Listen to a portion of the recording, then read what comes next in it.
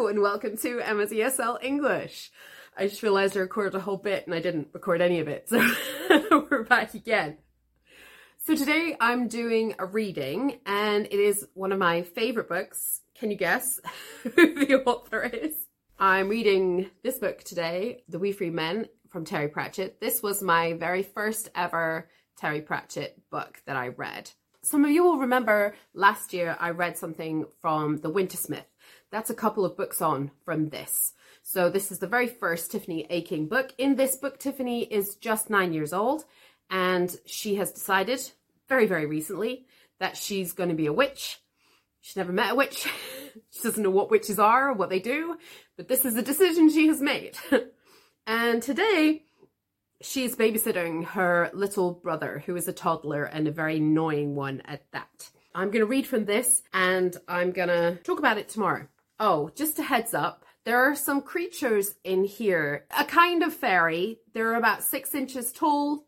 They have mostly blue skin. We don't know whether it's all tattoos or if they actually have blue skin. They have wild red hair. They wear kilts. The accent is a very strong Glaswegian-ish kind of an accent, and the words are Scottish words. So you won't understand those. So don't get upset if you don't understand some of this. I'll explain it tomorrow.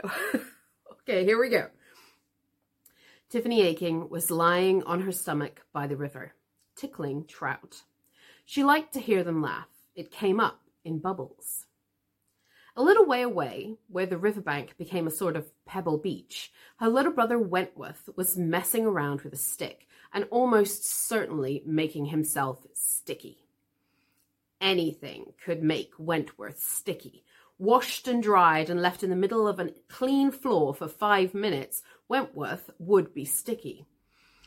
It didn't seem to come from anywhere. He just got sticky. But he was an easy child to mind, provided you stopped him eating frogs.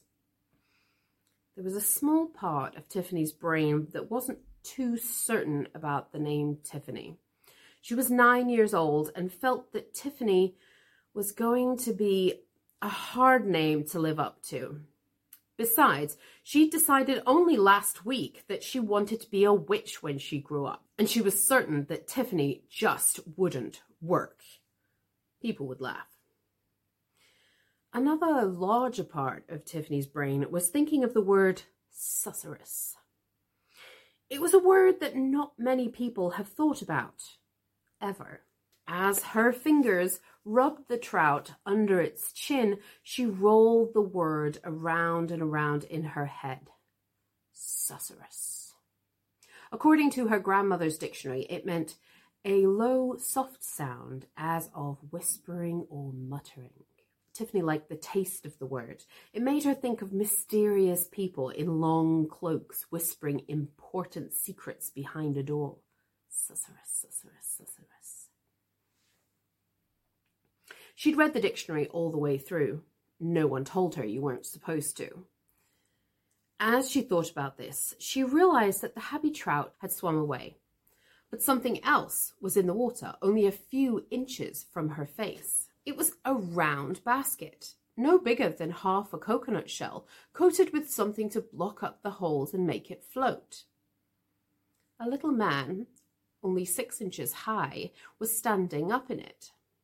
He had a mass of untidy red hair, into which a few feathers, beads, and bits of cloth had been woven.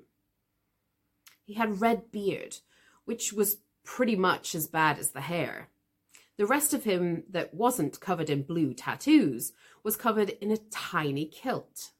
And he was waving a fist at her and shouting, "Cribbins, gang awa out to here, you daft wee hinny. Wear a green head." And with that, he pulled at a little piece of string that was hanging over the side of the boat, and a second red-headed man surfaced, gulping air. "Nae time for fishing," said the first man, hauling him aboard. "The green head's coming." "Cribbins," said the swimmer, water pouring off him. "It's Oski." And with that, he grabbed one very small oar and with rapid back and forth movements, made the basket speed away. "Excuse me," shouted Tiffany. "Are you fairies?" but there was no answer. The little round boat had disappeared in the reeds. Probably not, Tiffany decided. Then, to her dark delight, there was a susurrus. There was no wind, but the leaves on the alder bushes by the riverbank began to shake and rustle. So did the reeds. They didn't bend, they just blurred. Everything blurred, as if something had picked up the world and was shaking it. The air fizzed. People whispered behind closed doors. The water began to bubble just under the bank. It wasn't very deep here. It would only have reached Tiffany's knees if she'd paddled, but it was suddenly darker and greener and somehow much deeper. She took a couple of steps backwards just before long skinny arms fountained out of the water and clawed madly at the bank where she had been. For a moment, she saw a thin face with long, sharp teeth, huge, round eyes, and dripping green hair like waterweed. And then the thing plunged back into the depths. By the time the water closed over it, Tiffany was already running along the bank to the little beach where Wentworth was making frog pies. She snatched up the child just as a stream of bubbles came round the curve in the bank. Once again, the water boiled, the green-haired creature shot up, and the long arms clawed at the mud. Then it screamed and dropped back into the water. "I want to go toilets!" screamed Wentworth. Tiffany ignored him. She was watching the river with a thoughtful expression. "I'm not scared at all," she thought. "How strange. I ought to be scared, but I'm just angry. I mean, I can feel the scared like a red-hot ball, but the angry isn't letting it out." "When he wanna go toilets!" Wentworth shrieked. "Go on then," said Tiffany absent-mindedly. The ripples were still sloshing against the bank. There was no point telling anyone about this. Everyone would just say, "What an imagination the child has," if they were feeling in a good mood, or "don't tell stories" if they weren't. She was still very angry. How dare a monster turn up in the river? Especially one so ridiculous. Who did it think she was? This is Tiffany walking back home. Start with the boots. They are big and heavy boots, much repaired by her father, and they'd belonged to various sisters before her. She wore several big pairs of socks to keep them on. They are big. Tiffany sometimes feels she is nothing more than a way of moving boots around. Then there is the dress.